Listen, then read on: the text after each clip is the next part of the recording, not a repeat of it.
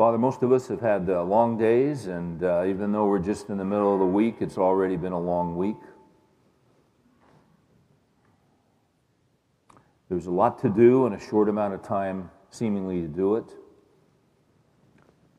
We're trying to make a living, trying to pay the bills. This is not the greatest economy we've ever seen, so it's even more of a challenge. But we are grateful in the midst of all of this that you give to your beloved even in their sleep. It is vain to rise up early and to stay up late, to exhaust ourselves and forget about the fact that you are our provider. We're to work and we are to work hard, but you are the one that gives us the power to make wealth. We are utterly and completely and totally dependent on you. All that we have, you have given to us. And we want to make sure that we have grateful hearts. We want to make sure that whatever our circumstances, whatever our condition as we walk in here tonight, that we are not like the people of Israel in the Old Testament who perpetually and continually murmured and complained over their condition. We have much to be grateful for. We have much to be thankful for.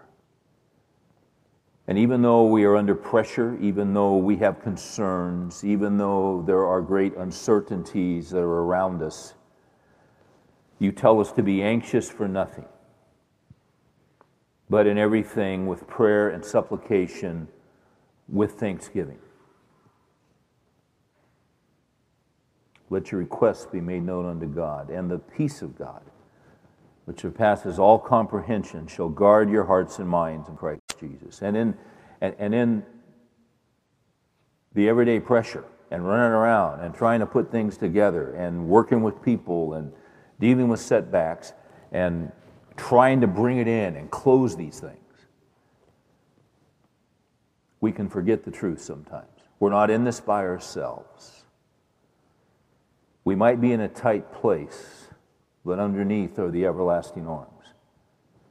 You hold us up, you sustain us, you hold our lives together. We acknowledge you tonight. We ask that you would calm our hearts. We ask that you would refresh our spirits.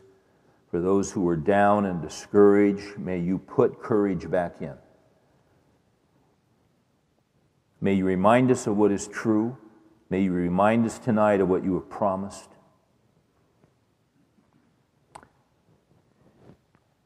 You told those people in the Old Testament that were in the worst of predicaments. You said, I know the plans that I have for you. Not for calamity, but to give you a future and a hope. That's what you have in mind for us, Lord. Because we know you, we have great hope, no matter what we're dealing with. But it's all a matter of perspective. So tonight, refresh us. Refresh our hearts, refresh our perspectives.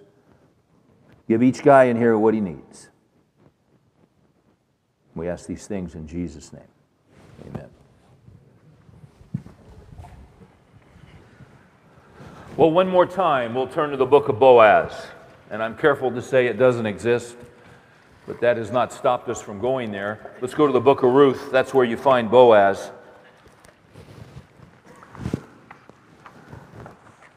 First time I ever heard Paul Harvey on the radio, I was 7 years old. I remember exactly where I was the first time I heard him. I was with my dad. We were at an intersection in Bakersfield, California, right off of College Avenue, just one street up. You take that left. I remember being at that stop sign, and this guy was on the radio, and I asked he was so unique. And he had such a unique style. This was 1956. I asked my dad, I said, Dad, who's that man on the radio? And he said, that's Paul Harvey. Everybody knows Paul Harvey. And for years, Paul Harvey, when I moved to Dallas, he was on WBAP at noons. Everybody knows Paul Harvey. They didn't even introduce him. He just came on. He was Paul Harvey. Your radio didn't even have to be on. He would still come on. He was Paul Harvey.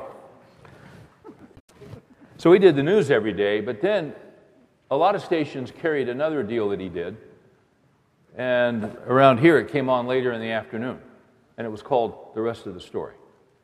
And how he came up with this stuff, I'll never know. But every day, he would come on and he would start telling this story. As only Paul Harvey could tell a story. And you may have 100 things on your plate, but when Paul Harvey started telling a story in about 90 seconds, he's hooked you.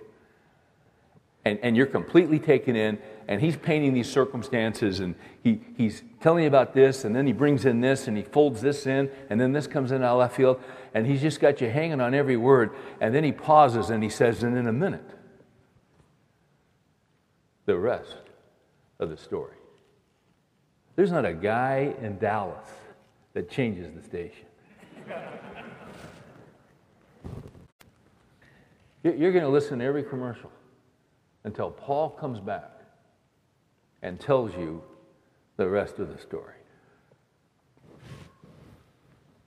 Well, here we are tonight, and after a number of weeks in the book of Boaz, a number of weeks in the book of Ruth, finally, tonight, the rest of the story.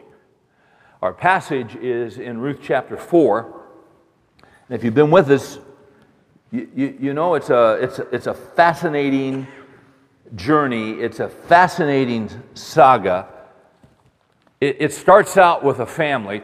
By the way, this guy Boaz, who we're so taken with, and who we want to emulate, and who is a model for us of the Lord Jesus Christ. And if you've been with us, you know this by now. Boaz doesn't even show up in chapter 1. He doesn't show up till chapter 2. But in chapter 1, you have a guy named Elimelech. He has a wife by the name of Naomi. He has 2 sons, Mahlon and Chilion. Excuse me, they live in Bethlehem, but famine's broken out. And Elimelech is pretty slick. He thinks he can outrun the adversity. Bad times are everywhere around him, so he's got the gold, the Krugerrands, he's got the offshore banking account, he's got the whole thing. He's going to move his family and get out from under the economic pressure, and he's going to go to Moab. Never should have gone to Moab. It's a godless place. It's a godless country. It's only 50 miles to the east of Israel, but they were the sworn enemies of the Jews. Had horrific idols that they worshipped. It was a dark place. It was not a place to raise a family. Nevertheless, he went just out of expediency. Had his plan that he would be there a short time. Interestingly enough, they weren't there a short time, they were there 10 years. That wasn't in the original plan. His original plan, he'd be there a short time, then he would come back. But he died there. And then his 2 sons, they married there, but then his 2 sons died. So suddenly, you have Elimelech's wife, who is Naomi, and her 2 daughter-in-laws, and you have 3 women who are widows. And they are destitute, they are penniless, they are in utter despair, their lives are full of disappointment. It can't get any worse. If you ever read the great theologian Louis L'Amour,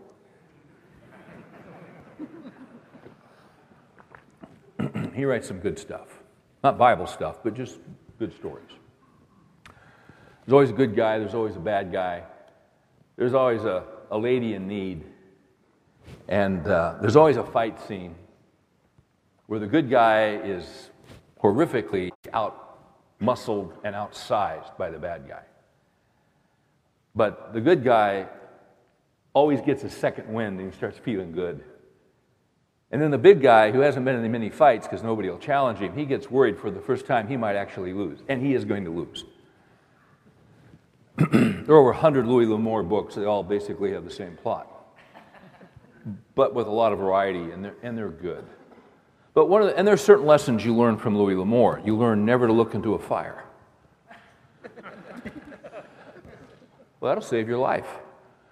Because you're out in the range and you got a camp, you see you have a campfire, and I mean, what's the natural thing? You want to just stare at the fire, stare at the flames. They're fascinating. But you see, if you stare at a fire and someone comes up behind you and you turn, you can't see them because you're blinded by the fire. So you don't look into a fire. You look to the side of the fire. Now, see, you may thank me for that later. Here's the other thing you do. If you got the bad guys after you,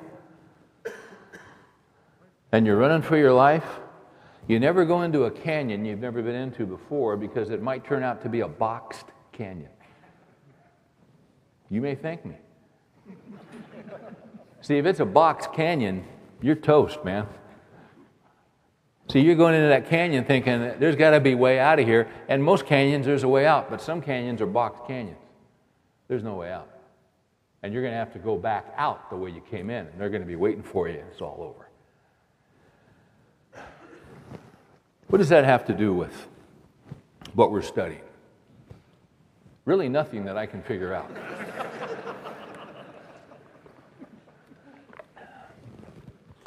Except that Elimelech thought he was smart enough, he was going to outrun the discipline of God. One of the principles we learned early on in this study is that it is wise to stay where you are and learn the lessons that God has for you.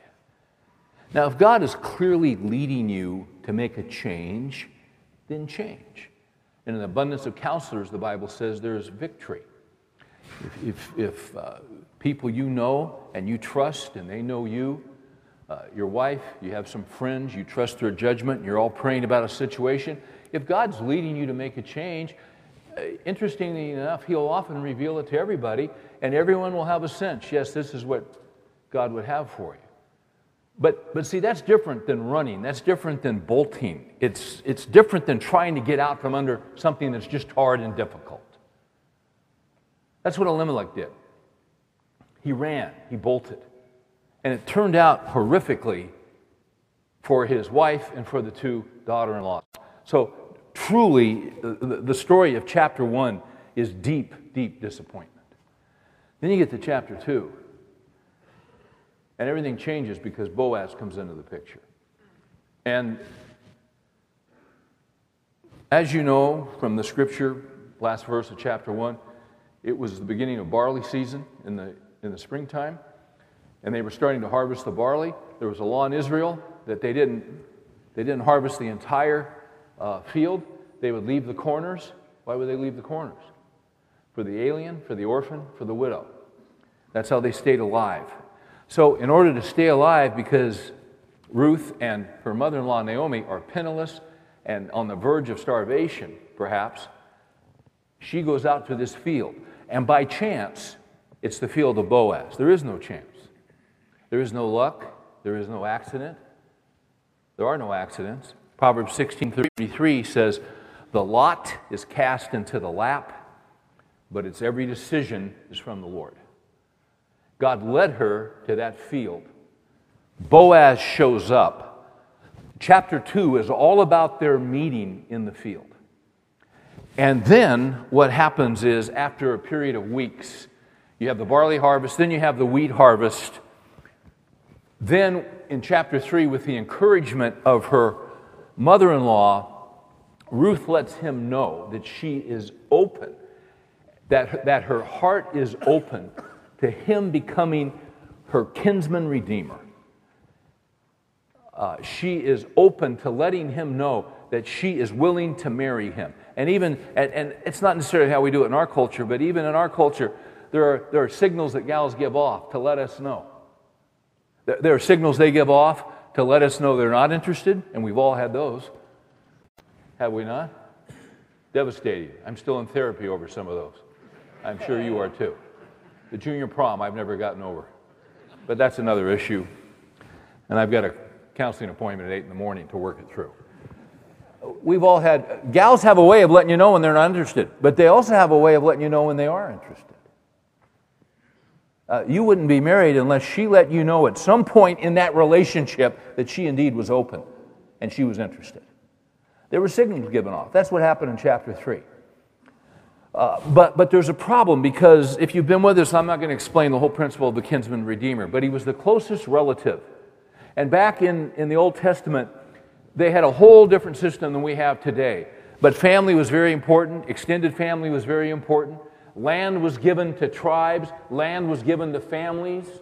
Land was to stay in tribes and in the families. If a man got in deep, deep debt, his kinsman redeemer, his close relative, could come and buy it from him and pay his debt. If a woman was childless, her husband died, a brother, it's the Levirate law, could marry her so that he could raise up a male heir for her, so that that young boy could become a man and take care of his mother and be a redeemer for her. There are all these different social laws that God put into place.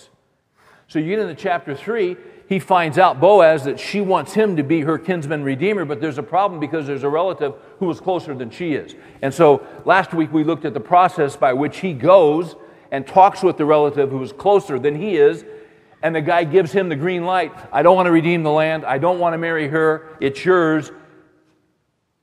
And so now that we're at that point that Paul Harvey would say, and now the rest of the story. Ruth chapter 4.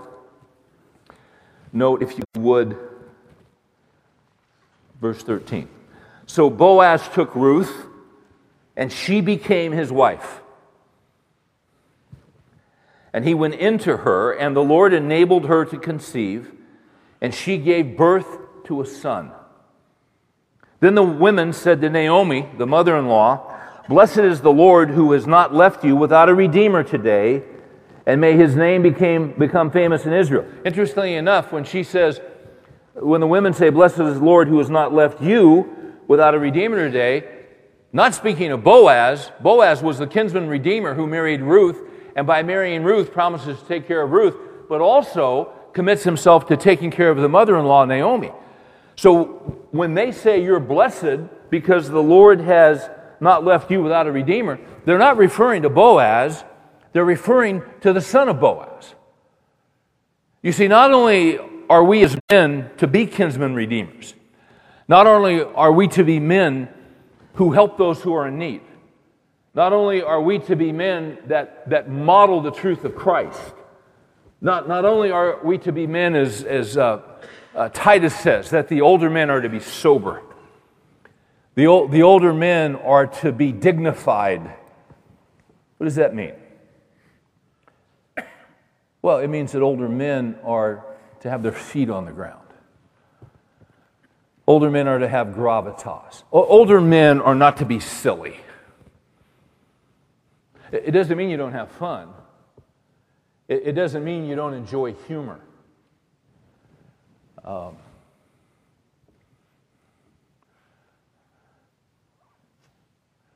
Nobody has a greater laugh than Chuck Swindoll. And I don't know anybody who laughs more than Chuck Swindoll. But the guy brings it, teaches the Word of God, serious, there's gravitas, but not a lack of humor, but never silly. Greatest laugh in Western civilization. People have heard Chuck laugh in restaurants and come up to him. They've never met him. They don't know what he looks like, but they recognize the laugh. So when we say older men are to be sober, they're to be serious, it doesn't mean you don't enjoy humor. Humor is a gift from God. But it means it's a man who has his feet on the ground, it's a man who's serious about life, it's a man who has gravitas, a man who can be trusted, a man who is not in it for himself, a man who is quick to help. He who gives to the poor lends to the Lord. So there are people around us who are in need. There are people God will bring across your path, and they're in need. Help them. Help them. Well, I've taken a real hit this year. Well, maybe you need to help somebody. Where your treasure is, there your heart will be also. Given it shall be given unto you, pressed down, shaken together, running over. A lot of times in an economy like this, we feel like we can't give. This is a time when we need to give, because if you're serious and sober about your faith, you know that you can trust God to meet your needs no matter what the economy is. You see? Your hope is not in the Federal Reserve. Your hope is not in this group or in this group or in this group. Your hope is in God, in Christ, your Redeemer. He's your Redeemer. So then you can help redeem others without fear. And it doesn't mean you're unwise. It doesn't mean you're foolish. But it means that you are not afraid to risk where others would not risk, because you know that He's your safety net. Am I making sense? See, we're all to be Boazes. But not only are we to be Boazes, as I read this text, see, Boaz had done all of that for Ruth, and he'd done all of that for Naomi. But this text here says, the women said to Naomi, "Blessed is the Lord who has not left you without a redeemer today. And may his name become famous. May his name become famous in Israel." Boaz's name was already known in Israel. This isn't talking about Boaz. It's talking about the baby boy that was just born. See, it's our job as men. It's our job as fathers not only to be a Boaz, but to raise up a Boaz for the next generation. That's our job. So what does that mean? It means we have to be connected. It means we have to work to be connected to our sons. That's what it means. Turn with me to the last book of the Old Testament, the Italian prophet Malachi. Malachi, or you may prefer Malachi. Malachi chapter 4, verse 6. And you may know this, that if you're in Malachi 4, that's the end of the Old Testament. If you just turn the page over, once you're in Malachi 4, there's the Gospel according to Matthew. So Malachi is the end of the Old Testament. Matthew is the beginning of the New Testament. Now, I've got one page in my Bible separating those two books, but that one page represents 400 years. So 400 years between the end of the Old Testament and the beginning of the New Testament. So God didn't speak for 400 years before the end of the Old Testament and the beginning of the New Testament. If you were God and you weren't going to speak for 400 years, what would you say? I mean, there's a whole bunch of things you could say. Things of primary importance, things of incredible importance. You could talk about the coming Messiah. You could talk about the fact that that the bond, that the barrier between Jew and Gentile would be broken. You could talk about all kinds of things. But here's what he talks about. Last thing that is said in the Old Testament for 400 years before it's going to be silent, before God will be silent. Verse 5 of 4. "Behold, I am going to send you Elijah the prophet." And Luke 1:17 tells us that was John the Baptist who fulfilled Elijah's role. "Behold, I am going to send you Elijah the prophet before the coming and great and terrible day of the Lord." Watch this. "He will restore the hearts of the fathers to their children, and the hearts of the children to their fathers, so that I will not come and smite the land with a curse." A nation is in trouble when fathers are separated from the hearts of their children. What God desires is that our hearts be knit together with the hearts of our children. Years ago, when I was writing the book Point Man, I said the enemy has a twofold strategy. And it's a very simple strategy. What the enemy wants to do is he wants to alienate and eventually sever the relationship that you enjoy with your wife. I don't care if you've been married 4 weeks or 4 months or 44 years or 104 years. He never backs off on that. He wants to alienate you from your wife. He wants to sever the relationship with your wife. "For this cause a man shall leave his father and mother and shall cleave to his wife." That's what Boaz did with Ruth. Cleave means to cling. It's harder today to cling to a wife than ever before, because when troubles come up, you may want to work it through, but your wife may want to leave, and there's nothing today you can do to stop her from leaving. Now, 40 years ago, you could have stopped her, because 40 years ago, our laws were written so that divorce was hard to get. But when the 60s came in and the moral earthquake came along, we rewrote the laws to make divorce easy. Divorce should be hard. So now someone has observed it's easier to fire. No, I got it wrong. That's how it should be. It should be easier to fire an employee than to divorce your spouse. But it's not. It's easier to divorce your spouse than to fire an employee. That's how screwed up we are. "For this cause a man shall leave his father and mother and shall cling to his wife." So in other words, the two shall become one. That's God's plan. The two become one. You know what the enemy's plan is for every guy in this room who's married? He wants the two who have become one to become two again. So the enemy's strategy is to alienate and eventually sever the relationship that you enjoy with your wife. Here's the second strategy. He wants to alienate and eventually sever the relationship you enjoy with your children. When our kids are small, when our kids are little, they think we hung the moon. When our kids hit 12, 13, 14, they want us to go to the moon. Why is that? They're at a different phase of life. They're in adolescence. You say, what happened to my little girl? Well, she's turning into a little teenage girl. What happened to my little boy? He's on his way to becoming a man. And now suddenly you're going to have friction. You're going to have difficulty. And every family has that stuff. You just got to work it through.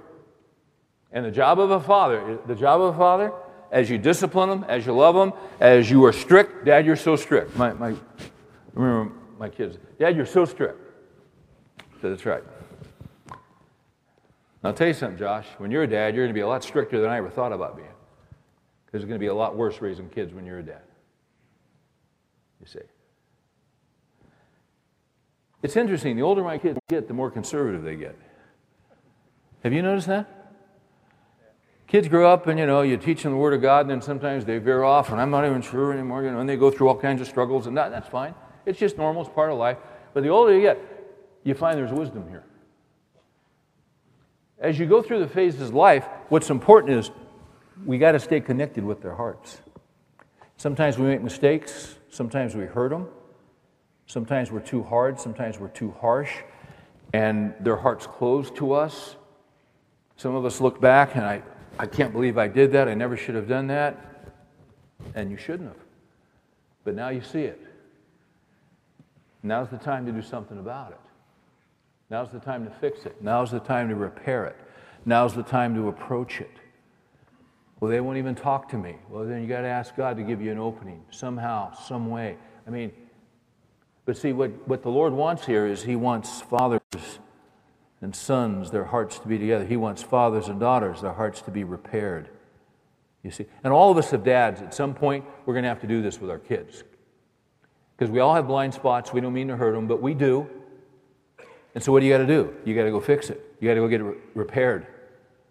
See, I'm to be a Boaz, but my job is to raise up a Boaz. Yeah, am I to take care of those in need and those around me? Yeah, I am. But one day I die, I pass off the scene, so my family needs to produce another Boaz or two. You see, that's how it works. That's why she's referring to this baby boy as a redeemer, because that's his task as he grows up. Serious business being a father, isn't it? And you see what happens to a nation when fathers quit being fathers. You see what happens to a nation when fathers become self-centered and they're just out there trying to find themselves. Just remarkable. It's remarkable to me how self-deceptive we can be.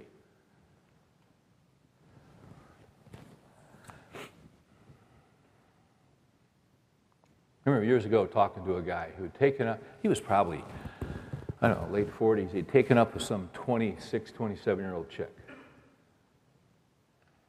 And, church guy, man, on the board, involved in this and that, and just real involved. I remember having a conversation with this guy. His abandoned his kids. His wife was humiliated.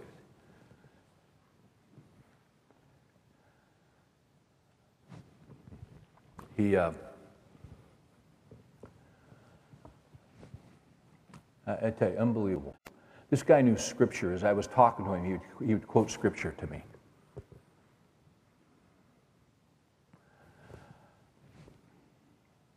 At one point he said to me, you just don't get it. You just don't get it. This gal really understands me. I said, how long have you known her? 3 weeks. I said, she doesn't understand you. What do you mean understand you? She doesn't understand you. She doesn't even know you. She doesn't even know you, man. If she knew you like your wife knew you, she'd have nothing to do with you. Wait till she gets to know you. You think your greatest problem is your wife. Your greatest problem is you. And you know why this thing's not going to work out? What do you mean it's not going to work out? It's not going to work out. Why isn't it going to work out? Because you got to take you with you. And you are your biggest problem. If you could go and not take you, you might have a shot. But see, you got to take you. You're your biggest problem, I'm my biggest problem.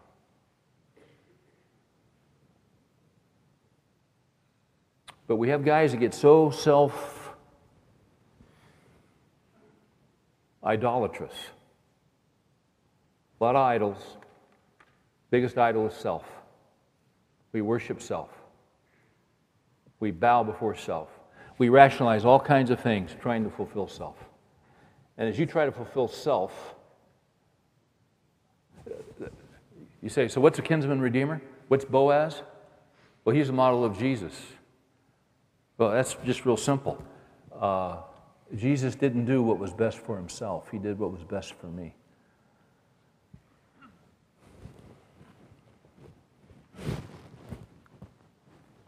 Let's go on to the rest of the story. That's for the guy who's thinking about leaving his wife that's here tonight. And I don't have any word from the Lord that somebody's here. But with this many guys, I would imagine there's somebody that's kicking it around. Because it's so hard and it's so difficult.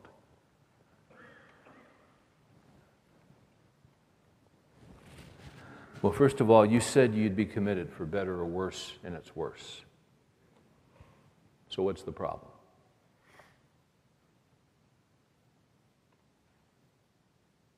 Why don't you show your kids how a man operates when things get real bad? Why don't you show them that? Because one day it's going to get real bad for them. Why don't you be a Boaz for them? And this is always hard for some guys because there's some guys that left. You say, I never should have done it. Well, I'm on my second marriage. I'm on my third marriage, all right? Well, you make this one work. You do it right this time. You follow Christ here. Old things have passed away. Nothing you can do about that. All of us have old stuff. We wish we could go back and change, but we can't. So what do? Forgetting what lies behind, I press onward, Paul says. Paul held the coats of the men who murdered Stephen, and there was nothing he could do about it. You can shame yourself all you want. You can guilt yourself all you want. It won't change a thing. So get under the blood of Christ and receive his forgiveness and move on and do what's right. That's the gospel.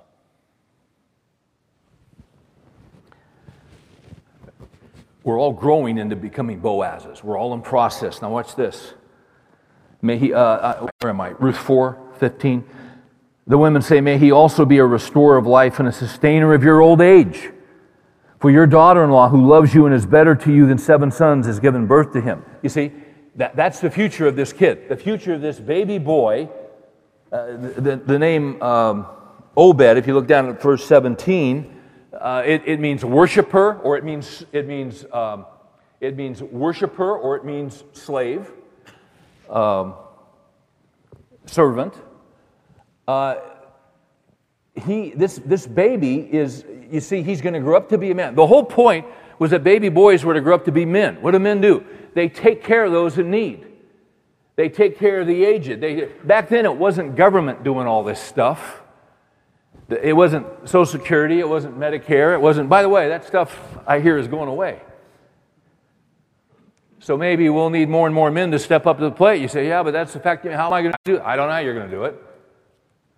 That's where you trust God. Seems to me we're entering a time where more and more of us are going to have to step up to the plate for other family members, and in order to do it, we're just going to have to trust God. God's always forcing me into a place where I've got to trust him. Interesting how that works, isn't it? Okay.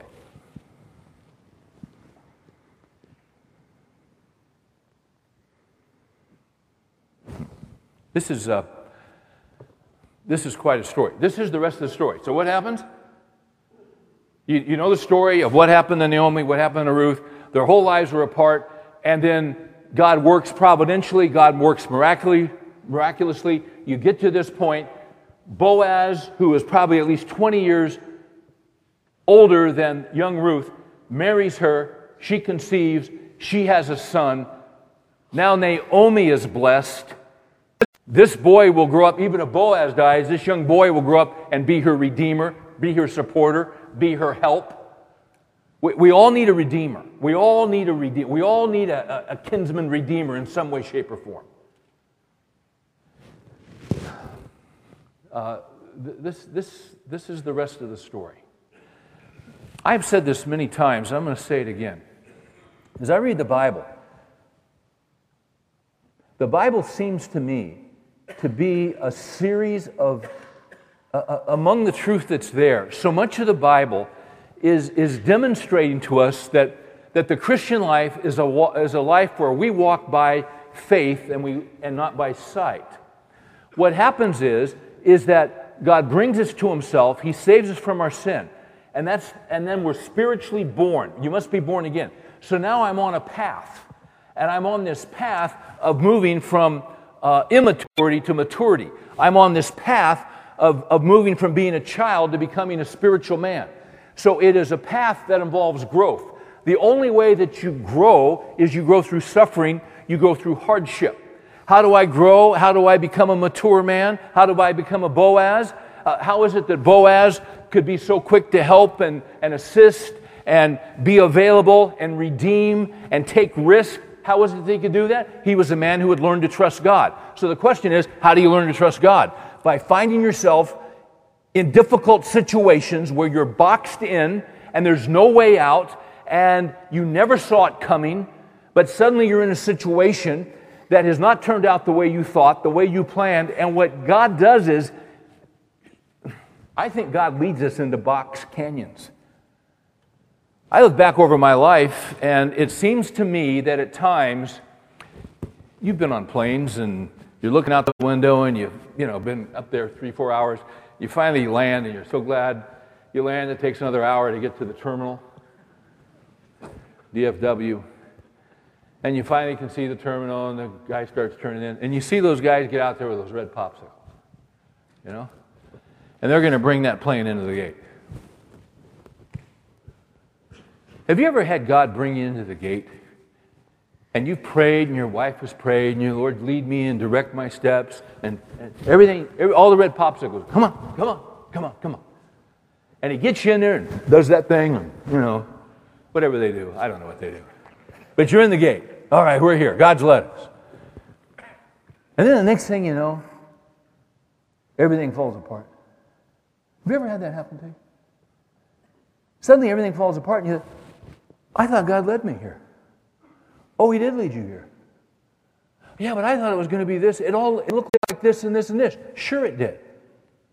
Sure it did. Because if you had known how it was going to turn out, you never would have gone in.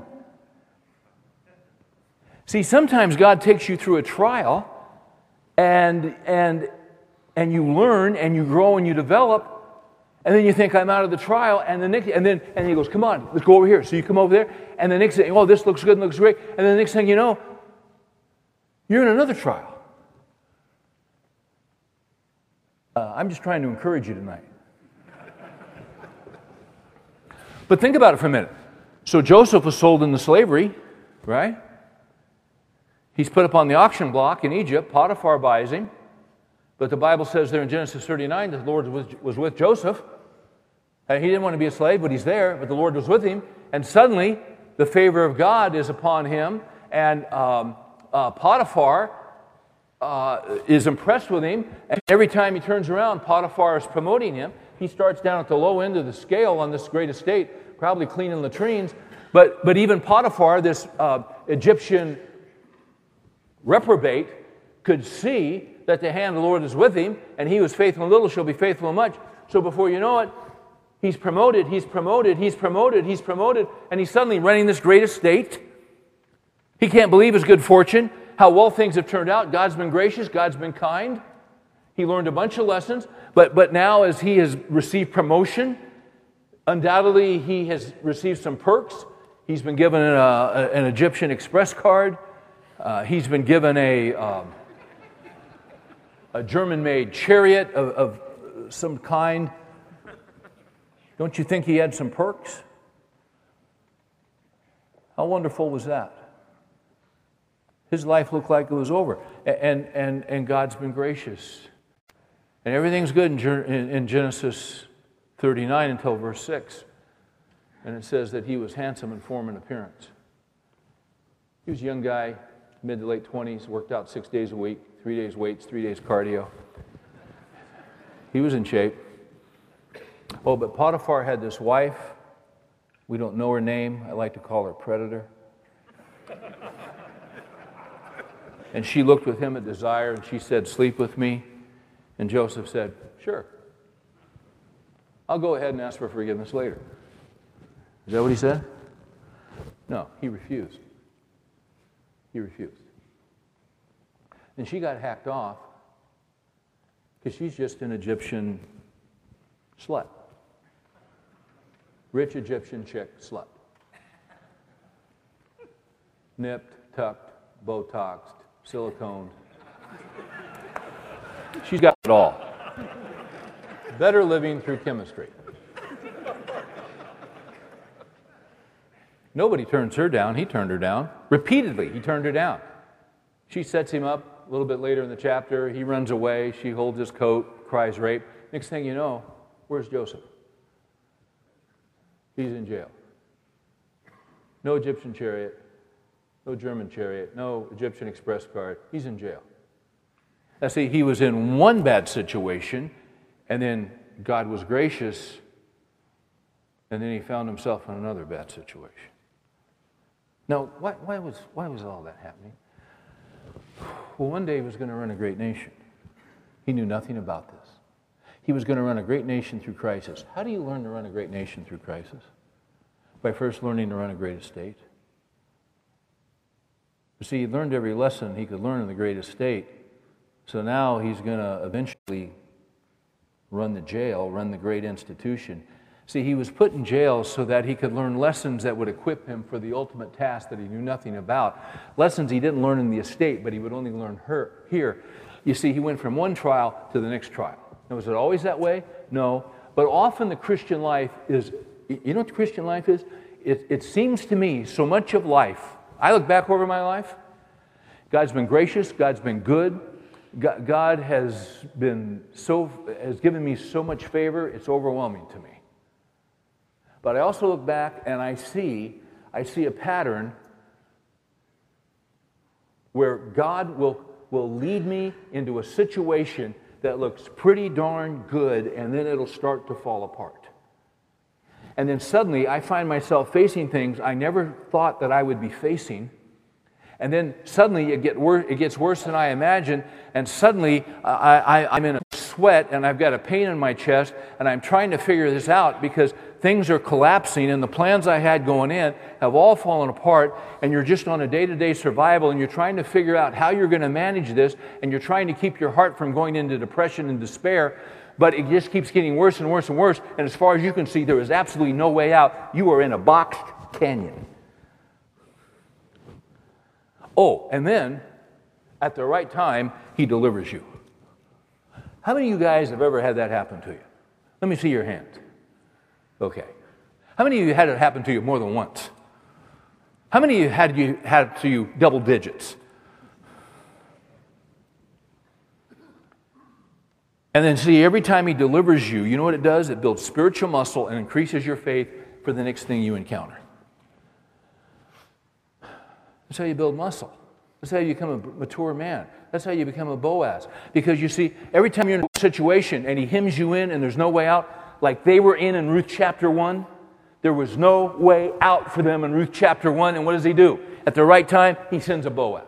Jesus is our Boaz. And when it's happened to you once, it's happened to you twice, it's happened to you 3 times, it's happened to you 4, 5, 6, 7. You start getting up 9, 10, 11 times. You start picking on it. You start picking up the lesson that, you know what, I'm in a tough spot. But if he delivered me there, and he delivered me there, and he delivered me there, and he delivered me there, and he delivered me there, why the heck wouldn't he deliver me here? I can trust him. Can I not? Why would he quit being good now? Why would he quit being gracious now? This is tougher than anything I've ever been through. But you see, he's a gracious God. He didn't give this to me 20 years ago because it would have crushed me. But because I built muscle through this, this, and this, and this, I should not be surprised, but the principle is the same. Am I going to trust him? The pressure is greater, but am I going to trust him? Yeah, that's the issue. We go from faith to faith, the Bible says.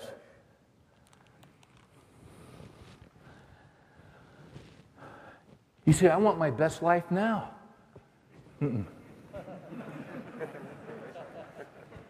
Your best life is in heaven. But you can have a great life now as you trust him. Jesus, I am resting. You know that old hymn?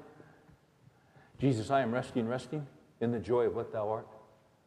I am finding out the greatness of thy loving heart. Thou hast bid me to gaze upon thee. That's old King James. Thou hast bid me to gaze upon thee, and thy beauty, the beauty of thy character, fills my soul. For by thy transforming power, thou hast made me whole. Jesus, I am resting. I am resting where I am, where I don't want to be, because I know who you are.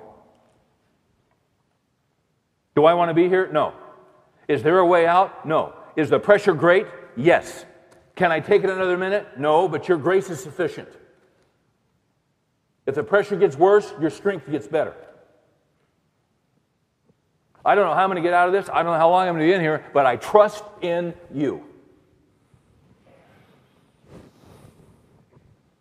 That's the Christian life. So why does he keep doing this to us? Go over to James 1. I want to submit to you that Boaz, at this point in his life, up until this point in his life, and we don't have all the story, we just have what's recorded here. I want to tell you something. Boaz had been through some stuff. He wouldn't have been the kind of man that he was without going through some trials and some hardship. That's just how it works. James chapter 1. And see, guys, after a while, we should understand that things don't happen to us by chance. Things don't happen to us just randomly. Oh, man, it's just the luck of the draw. Man, I got dealt a bad hand. No, you didn't. He's sovereign in your life. He's overseeing your life. Verse 2 of chapter 1 of James. Consider it joy, my brethren, when you encounter... No, that's what it says. Consider all joy, my brother, if you encounter various trials. Does your Bible say if, or does your Bible say when? Your Bible says when, because trials are certain. Once again, I'm here to encourage you tonight. Have you had trials? Oh, yes. Well, guess what? You got more on the way. Consider it all joy, my brethren, when you encounter various trials. Now, stop and think about this. Some of you guys are in the middle of an incredible trial. It wears you down. It breaks you down. You start to lose heart if you're not careful. Well, if you start getting James 1, you won't lose heart. You'll gain courage. Because God is sovereign over this trial that you're in. God has placed you in this trial. Consider it all joy. It doesn't say feel it as joy. Because most trials, you don't feel joy. You want out of it. You want to get out of it as quick as you can. Watch this. Consider it. Or could we say this? Count it as joy. Could we say this? Think it as joy. See, this is something you do with your mind. Consider it, think it, count it as joy when you encounter various trials. Watch this. Knowing what? Knowing that the testing of my faith. Are you in a trial right now? You want to know what's going on? Your faith is being tested. That's what's going on. Well, I don't know where God is. He's testing your faith. That's where he is. He's testing your faith. He's watching you. He wants to mature you. He wants you to graduate from 7th grade and go to 8th grade. That's what this is all about. You're just taking the SAT exam. That's all it is. Consider it joy. Count it as joy. Think it as joy when you encounter various trials, the one you're in right now. Knowing that the testing of your faith, watch this, produces what? Happiness. Is that what it says? No. Produces endurance. Endurance? Why would I need endurance? Because you're going to go through more trials.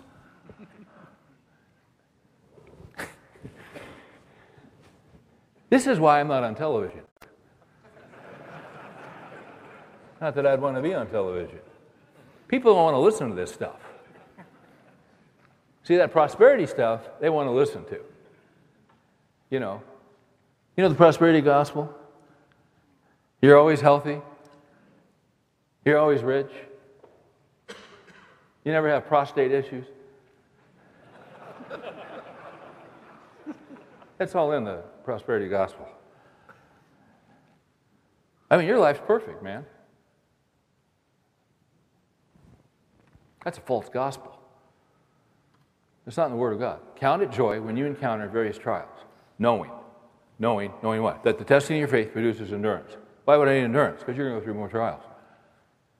Because God's going to make you even stronger. Now, is God gracious in the midst of the trial? Is God good? Yeah. Ecclesiastes 7, consider the work of God. In the day of prosperity, be happy. Does God prosper us? Is God good to us? Has God given us health? Has God given us funds? God's been so good to us, hasn't He? Dad gum, has He been good to us? What a gracious God He is. Consider the work of God. In the day of prosperity, be happy. And He prospers, and you enjoy it. Enjoy what He's given you. Just be thankful for it. Just know it comes from Him. I was talking to a young guy this week, and he had something really neat happen to him, and he was kind of overwhelmed because it shouldn't have happened to him. It was just he was just kind of blown away by it, and it was an opportunity. It was a position of learning a craft, and they were going to pay him. And normally they don't pay somebody in that position. They're rookies, and you pay your dues. They don't pay you; you pay them. But these guys are paying him, and they're paying him more than. Not only are they paying him when the other guys aren't getting paid, they're paying him something that's somewhat insane. And he's telling me about this. And he said, this just happened today. I got to tell somebody about it. I said, isn't that amazing? He's a great guy. Loves the Lord. He's following the Lord. And he said, you know what's really weird? He said, I'm just overwhelmed. And I said, yeah, I guess so. I said, hey, man, it's just a gift. It's just grace. It's just pure grace. He goes, yeah. He said, you know what's weird? I mean, I kind of got over the initial shock of it about 2 hours ago. And all of a sudden I had this thought, I must really be something special if they're willing to do that for me, and I know that's wrong. I said, well, yeah, it is wrong. He said, how do you fight that off? Just know this, that even if you are, I mean, there's a reason they're paying you and not paying the other guys. Or whatever it is that's making them want you and want to pay you, whatever it is, it's a gift from God. He gave you that gift. So if that thought comes into your man, I must be really something because, and you know, Lord, the reason they want me is because you gave it to me. Just keep going back to Him and thanking Him. That's how you fight that stuff off. Just know that whatever you've been given is a gift. Oh, can I do this better than the guys? It's a gift. Can you run faster than anybody else? It's a gift that you're not in a wheelchair. Are you unbelievably quick at math? It's a gift. It's just a gift. Just know it.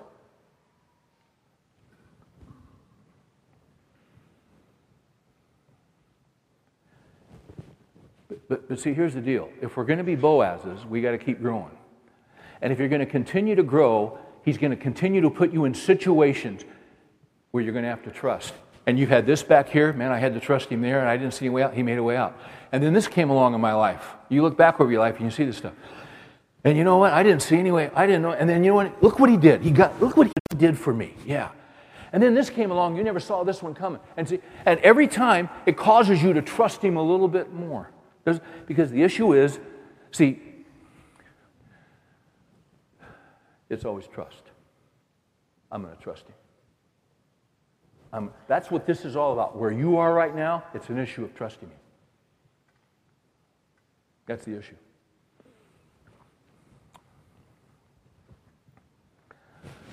So I think God wants to turn us into Boazes, into kinsman redeemers. Now,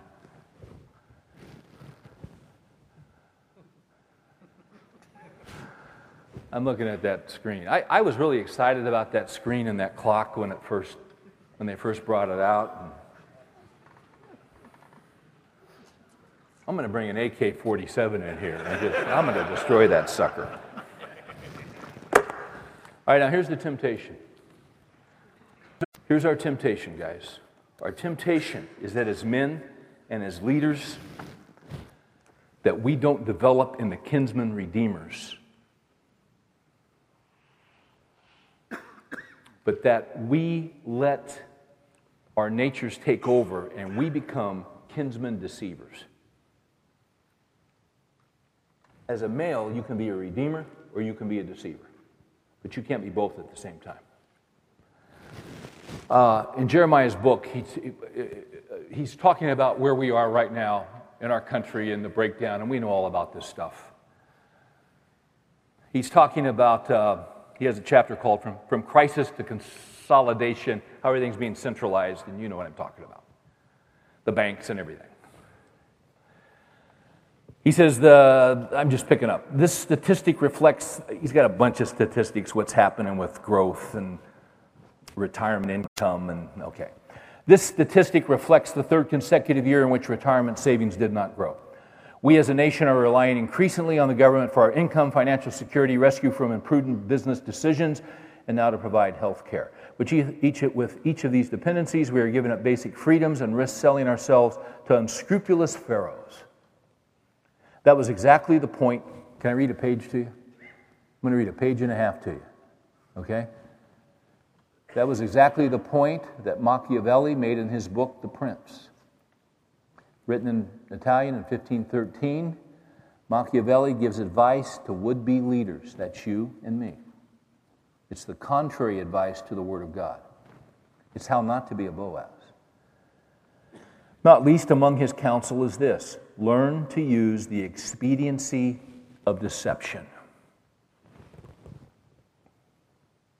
Machiavelli wrote that historically the most successful leaders have been those who had little use for honesty.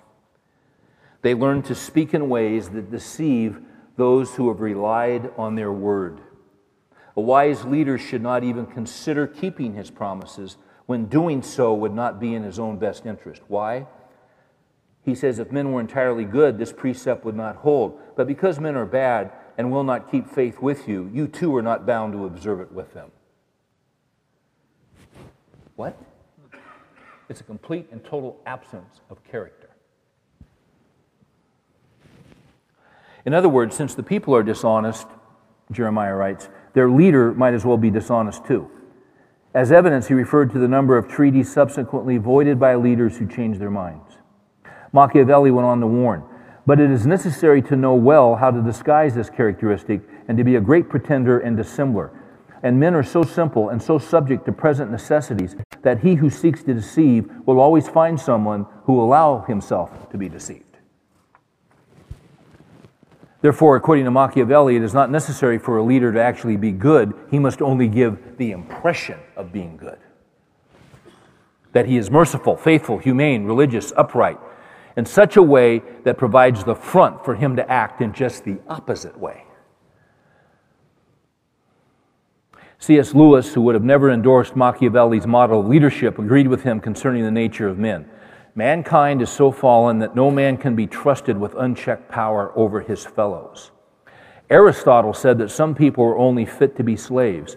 I do not contradict him, but I reject slavery because I see no men fit to be masters. There's great wisdom. There's one master, and there's one Lord. You know why we suffer? So that we can grow to become kinsman redeemers, because our natural tendency is to be kinsman deceivers. So we suffer. And through the suffering we grow. And through the suffering the flesh drops off. And through the suffering we learn to trust in Him instead of ourselves. Paul said, when I am weak, then I am. You know what God does? God takes strong men, He breaks them down, crushes them, and then He rebuilds them. That's what God does.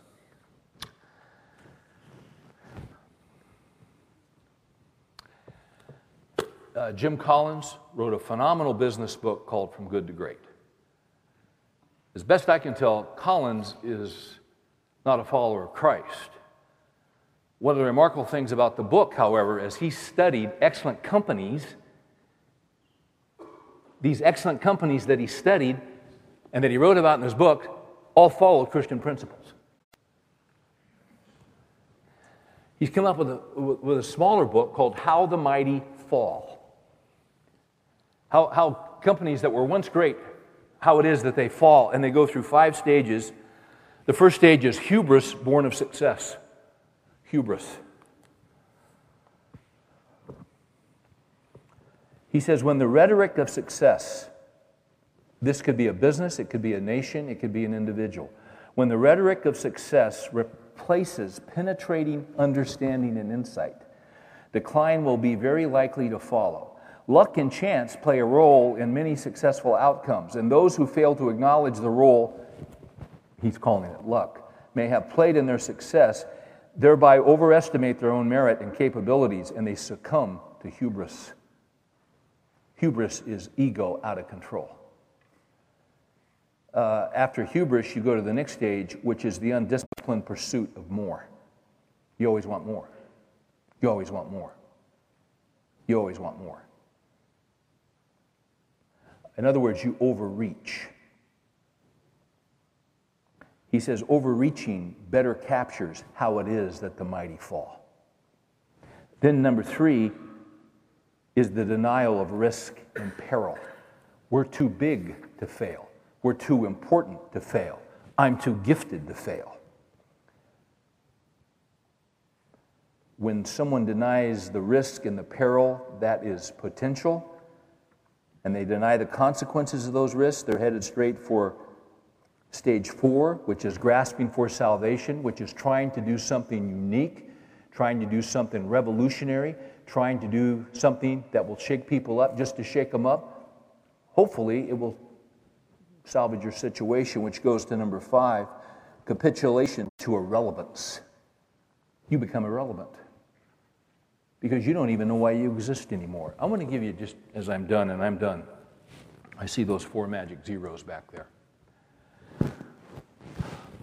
I'll tell you something. I love this guy, Boaz, and I want to be more like him. So I put this together with Boaz, and I put this together with what Jeremiah was talking about. You see, I want to be a kinsman redeemer in my sphere and not a kinsman deceiver. So I've come up with 5 things for me. Here's number 1. Pursue humility instead of hubris. The passage would be Philippians 2 that talked about Jesus. Although he existed as God, he did not regard equality with God a thing to be held on. So he laid aside his privileges, came to earth. Why did he come to earth? To do what was best for him? He came to earth to do what was best for me and for you. It wasn't about him, it was about us. He came to redeem us. Jesus is the ultimate kinsman redeemer. He did for us what we couldn't do for ourselves. That's humility. And then in the same passage it says, have this same mind in you, which was in Christ Jesus. That's humility. You prefer others over yourself. To be a kinsman redeemer in your family. It's not that the Bible says, don't merely look out for your own interest, but also for the interest of others. It doesn't mean you don't take care of your interest, but it just means you're not self-absorbed. You're also looking at the interests of others, the interest of your wife. What about your kids? What do your kids need? Not what do they want, what do they need? Somebody in your community, somebody, what do they need? Someone needs to help them. Someone needs to be a Boaz for them. That's going to take humility. Secondly, don't desire more, be content with what you have. Proverbs 30, verses 7 and 8. Agur prayed this. He said, 2 things I would ask of you. Keep lies and deception far from me. And then secondly, give me neither poverty nor riches. Why would he pray that? Give me neither. We'll all pray, don't give me poverty. We'll all pray that. We have no sweat with that. But we kind of stumble at the second part. Don't give me riches. Why do we stumble at that? Why was he not afraid to pray that prayer? He was a contemporary of a guy named Solomon. He hung out with Solomon. He knew Solomon. And he watched riches destroy him. Lord, don't give me poverty and don't give me riches. Just kind of keep me in the middle. Just take care of my needs. There's great wisdom. Be content with what you have. As a nation, we're about to experience that. Once again, I'm just here to encourage you. Number 3, instead of denying risk and peril, guard your heart. 1 Corinthians 10:12 says this, let him who stands take heed lest he fall. So you've done well? Why have you done well? Well, I worked hard. Where'd you get the energy to work hard? You don't have chronic fatigue syndrome. Some guys do. They can't get out of bed. Not that they're sluggards, they just can't get out of bed. Well, I don't have chronic fatigue syndrome. No, you don't. It's a gift from God that you don't. So don't get all swelled up like a toad that you've got a lot of energy. That's a gift from God. Am I making sense? Yes. Whatever you got, He gave it to you. Just give Him the glory and give Him the credit. Number 4, stay on the ancient paths, not the latest trends. Just read Job 22:15. There's wisdom in staying on the ancient paths. You want to know what the ancient path is? There is a God. He sent His Son. His name is Jesus. He gives grace to the humble, and He's opposed to the proud. So keep me humble. Keep me humble. Don't let me get proud.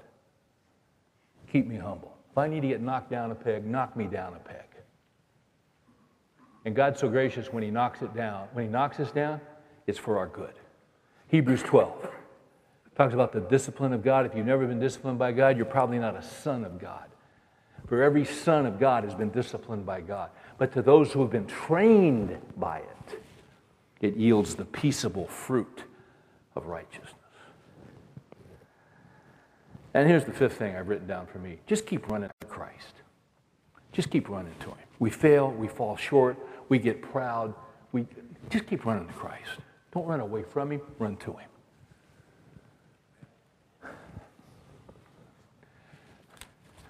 Because He's the one who will grow me into the man He wants me to be.